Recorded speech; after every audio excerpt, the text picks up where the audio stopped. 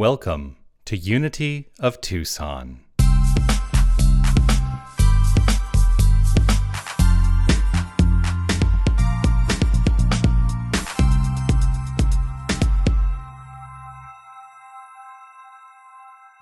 So this song is talking about our journey, right? From fear to love. It starts off, fear. You're just another name that I have learned. I love that type of affirmation. You're just another name that I have learned, right? You're just another name that I have learned for all the stuff that I can look at out there and go, oh yes, my relationship to that stuff out there is one of fear. And hope. Now you've heard what I have to say about hope, right? Having only positive expectations. Because that is how I am reframing hope in my own life. Because here's the thing, in New Thought, one of the magnificent writers in the New Thought world was Ernest Holmes. He was the founder of another branch of the philosophy that became a religion, which I don't really like saying that we are a religion, but we've kind of structured ourselves as a religion. But Ernest Holmes said, "Hope is good. It's better than despair." But, he says, it's an unconscious compromise with spiritual truth. It's an unconscious compromise that we make. If we are at the place of hope, then there is the possibility for failure. Now, here's the thing. I want to acknowledge that that may be where some of us are right now, and that's okay. It's okay to be in the place of hope, because this thing called spirituality is a journey. And we are learning every single day practices in that journey. So if hope is where you are, know that you are on the path to love. You are on the path to love in such a magnificent, deep way that I believe we will all awaken to that understanding that Mary offered, that that's it. That's the secret of the universe. Love. That's it. So fear, hope, right? All looking at the decisions we have made and acknowledging that those decisions are the things that got us to right where we are. How many of you are happy with that? Oh, like just a couple. A smattering like, oh yes, I'm very happy with where I am. Yes. Everybody else is going, I don't know. You weren't expecting me to ask the question, so that's okay. I sometimes can look back on my life with regret. And if that's the paradigm that I'm approaching my experience with, well, then the things that got me here are not so much fun. But that's a choice. It's a choice. I don't believe that we are relegated to be tied to those decisions. We get to change, not the past, because we cannot change the past, but we can change our present. We can change our relationship to those things. I've got a hair that's like right there. We can change our present by releasing the grip that the past can have on us. And that's the value of spiritual practice. It is one of those things that we can engage in to release that grip that the past has on us. Now, one of the practices that I have offered in the past, and I'm going to talk about a practice that I offered in 2013. I also offered this it was probably 2018 or 19. And I look at William because William had a real reaction to this practice when I offered it back in the day. The practice is this: spend a week saying yes to everything. Remember that one, William? Spend a week saying yes to everything. And so in 2013, when I first offered this practice, I got a call from a colleague of mine. And he said, "Come with me to Guatemala." And I thought to myself, no. It was a volunteer trip to go there and serve as a volunteer. But acknowledging that I had to walk the talk, I said yes. That was in 2013. We went in 2014.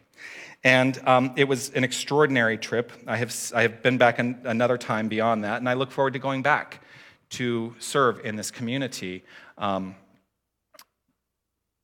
which is a really special community. And I've talked about my experiences there in messages that I've given in the past, because it's a community of children who are in a boarding school. Some of them are orphans, but they don't like it when we say that it's an orphanage. But it's also serving the greater community in this area of Guatemala that is drastically underserved. It affords these children the opportunity to go to school 5 days a week in a country where most children only get to go to school 1 day a week, because the rest of the time they have to work.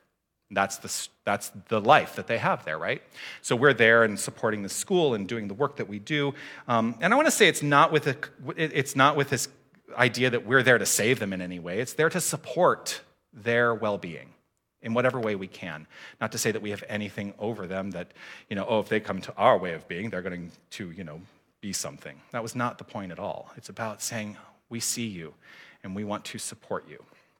Now, the vision that we have here at Unity, right? A world awakened to its magnificence. That's the kind of vision that inspires me to take conscious action.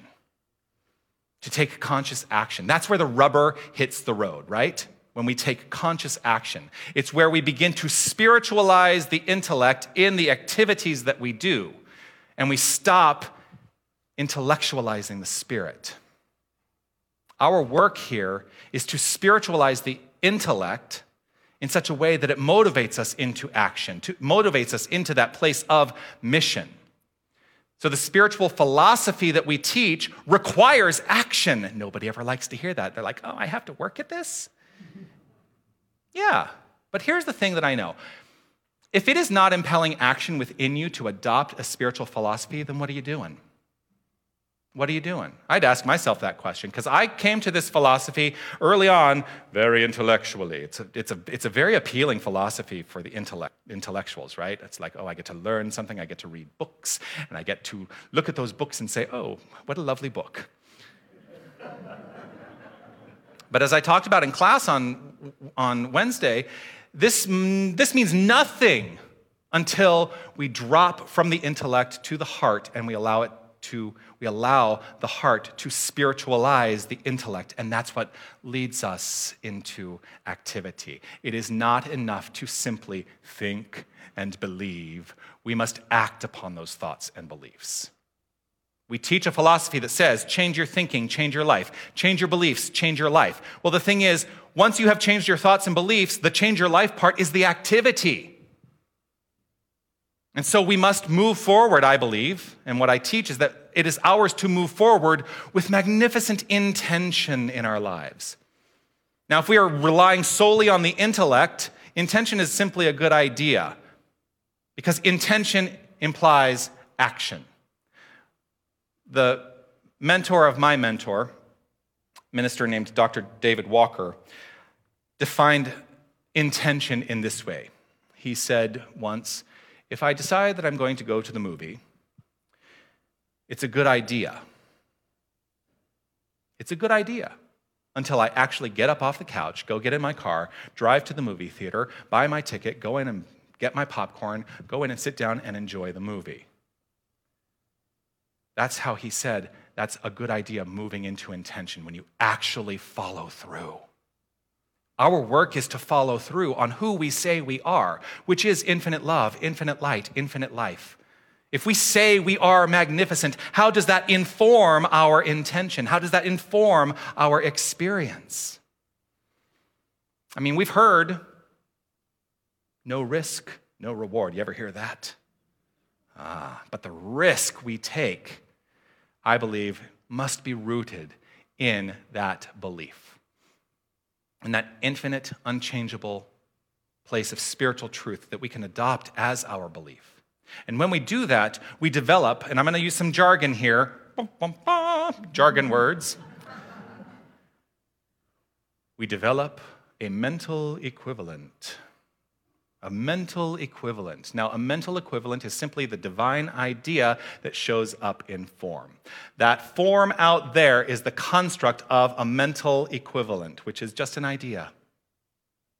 And ideas are the substance of life. Now, equivalent in this philosophy was defined by Charles Fillmore in this way. Our demonstrations are equivalent to the power and illumination contained in our realizations. We receive according to our capacity to receive. We receive according to our capacity to receive. You see some words up there that perhaps make it a little convoluted because we love our jargon. Every philosophy loves its jargon, right? I want to talk about demonstrations real quick. Demonstration is the expression in form that is the answer to the prayer. That's what a demonstration is. The expression in form which is the answer to the prayer. A realization is the inner conviction that the prayer is answered. That is faith. So the realization is that which is within, the demonstration is that which flows forth from the realization into actuality. So we receive according to our capacity to receive is simply stating that we demonstrate according to our capacity to realize.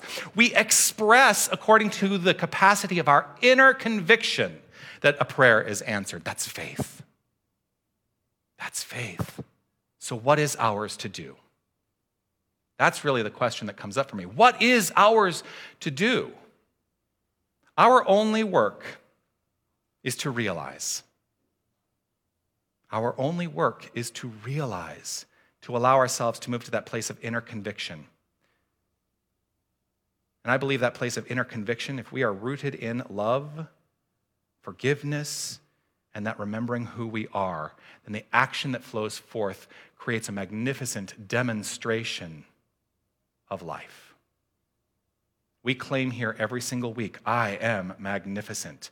Check in with yourself. How deeply do you believe that?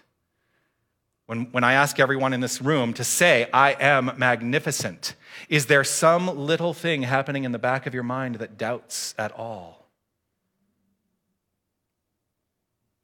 That's the work to be done.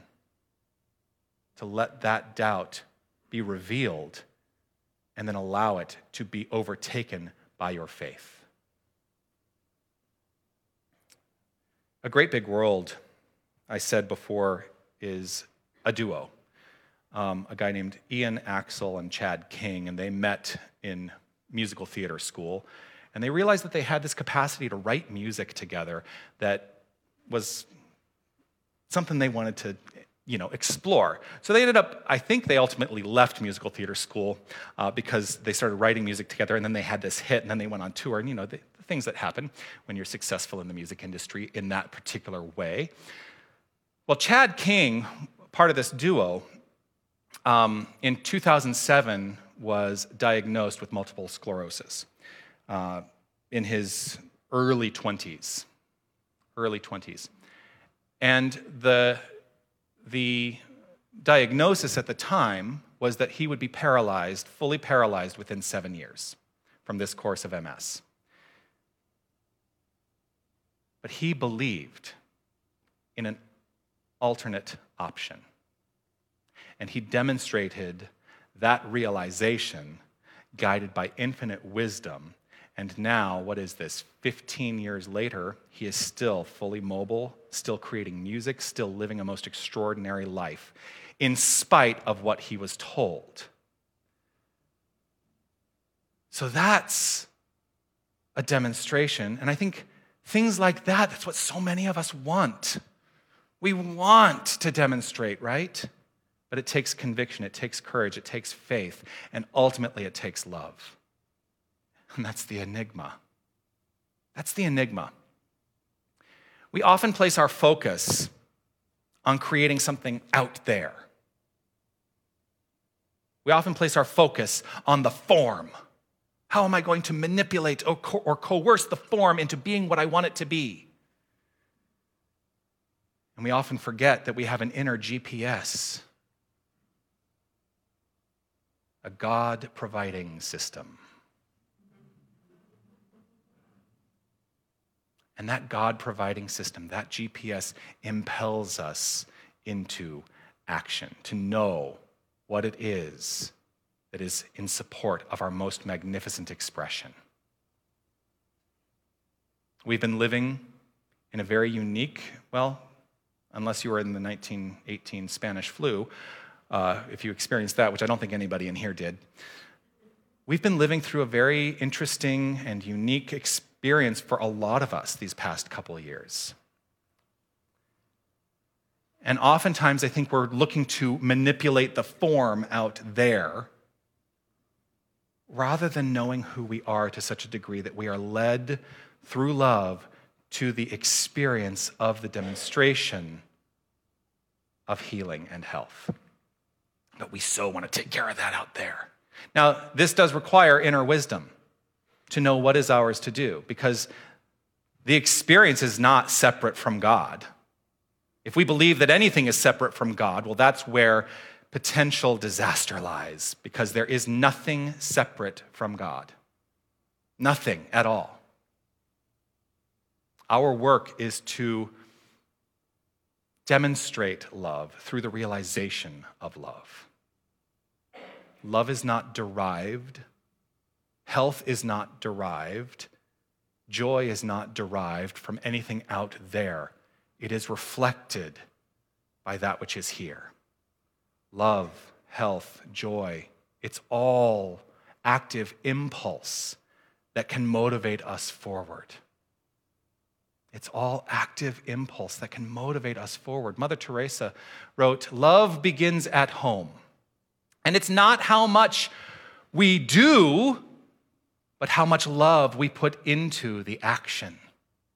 And so if we are looking to demonstrate something in the world of our experience, it's around looking within and finding, how much love can I infuse in this good?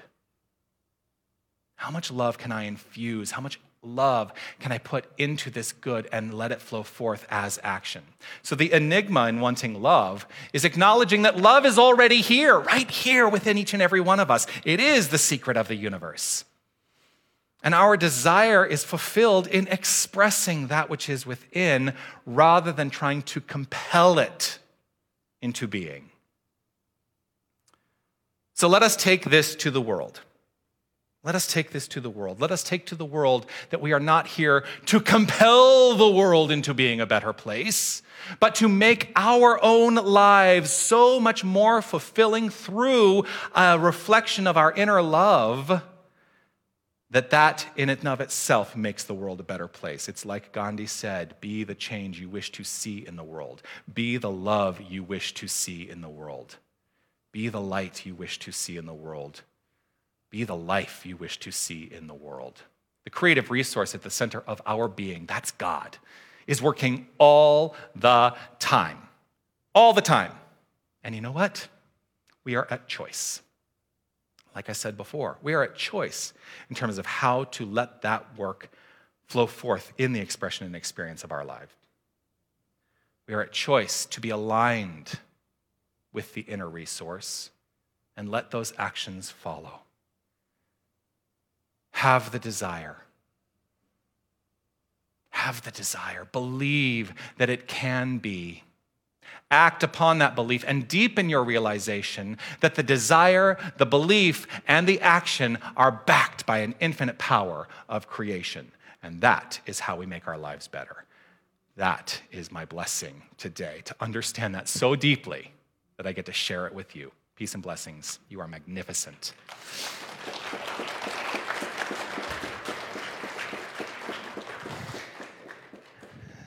So the homework today is not to say yes to everything.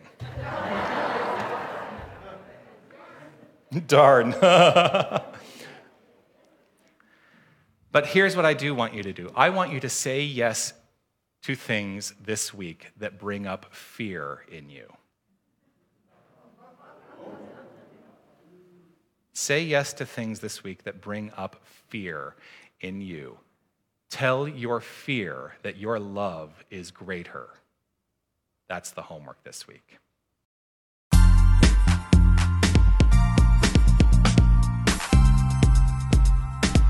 Hi, this is Reverend Jonathan Zenz, and I want to thank you for listening to the podcast of my Sunday message.